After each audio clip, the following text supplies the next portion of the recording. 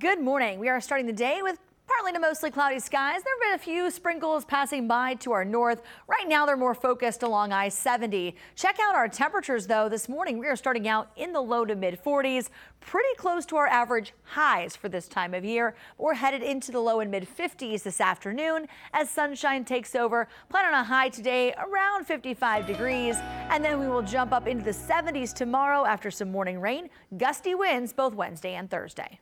All right, jumping right into WLWT News 5 today's daily dose after you got a nice forecast there for the week. I mean, I am not complaining one bit. Yeah, mid-February, feeling like that for the next couple of days. I'm sure winter's going to say, one more time, I'm winter. But that's right. Now and hey, March remember 21st, me? But we can get through this. We're good. I'm gonna continue to hold out hope that we're just gonna get some cold days and not anything else. But that is to be determined. So we want to get to some of your headlines for you for today.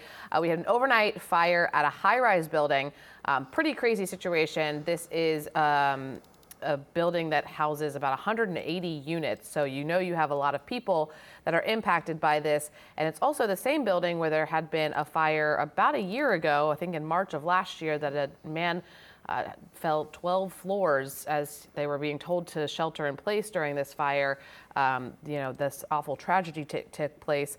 9 people in total taken to the hospital from the Hammond North condominiums. 7 of those were residents, 2 of those were firefighters. It sounds like all of them will survive, but one person does have serious injuries. Yeah, definitely terrifying when the fire alarms are going off. I'm not sure if the sprinklers went off in the floors that were affected, but a lot of fire, a lot of smoke damage, and you could tell people were pretty shaken up this morning. And fire officials were saying that because of where the fire was or where it originated, kind of in the lower part of the building, the first floor, it was tougher to get people from above there out safely with the rising smoke and obviously main entrance and exit being blocked off.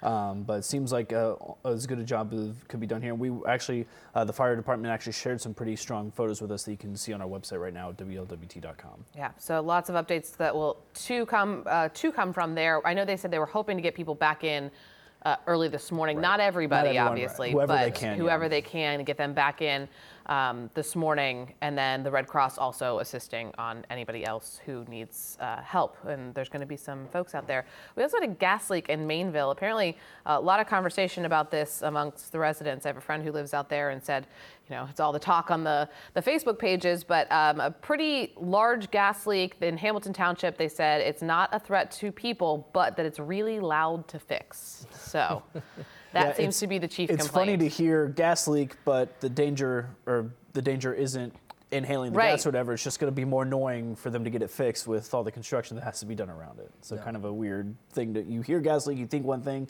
and then it's almost something completely different that's going to be the biggest problem for you. Yeah, so for sure some traffic impacts will be in that area because that they'll be digging to get down to where the break is to repair it. Then have to put everything back on top of it, get it situated. So if you're in that area, know people in that area, it's going to be a little bit before they can get things situated. West Foster, Mainville Road, and Fowler Road specifically. So don't know what caused it, but they're trying to get it fixed. Be mindful. Yeah, I think they said like a third party likely. These things happen, unfortunately. Derailment, water concerns continue.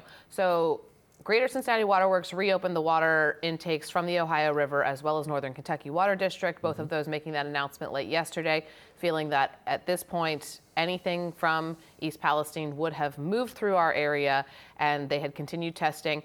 I actually don't believe any of the 4 chemicals that they were specifically looking for regarding the train derailment were ever detected in the Ohio River.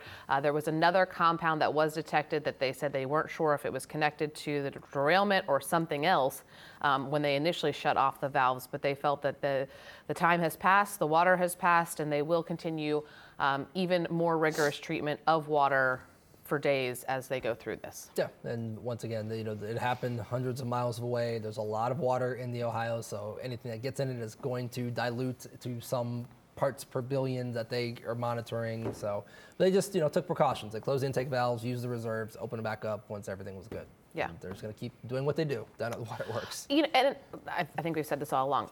If anything, this has made people more aware of this is what they do every single day. This is their job. They're always testing. There are other things that come through the Ohio River that people don't know anything about that they, test for, watch, stop the valves, let it pass. These things do take place. So it is a very interesting process, and I do hope people remain very aware of the importance of water cleanliness, water safety, all of that good stuff as we continue to move forward here, as well as a lot of investigations still going on in East Palestine. That is a whole different battle, so that will continue as well. What was the last thing we were going to talk about real quick? Ukraine. Oh, Ukraine. Thank you.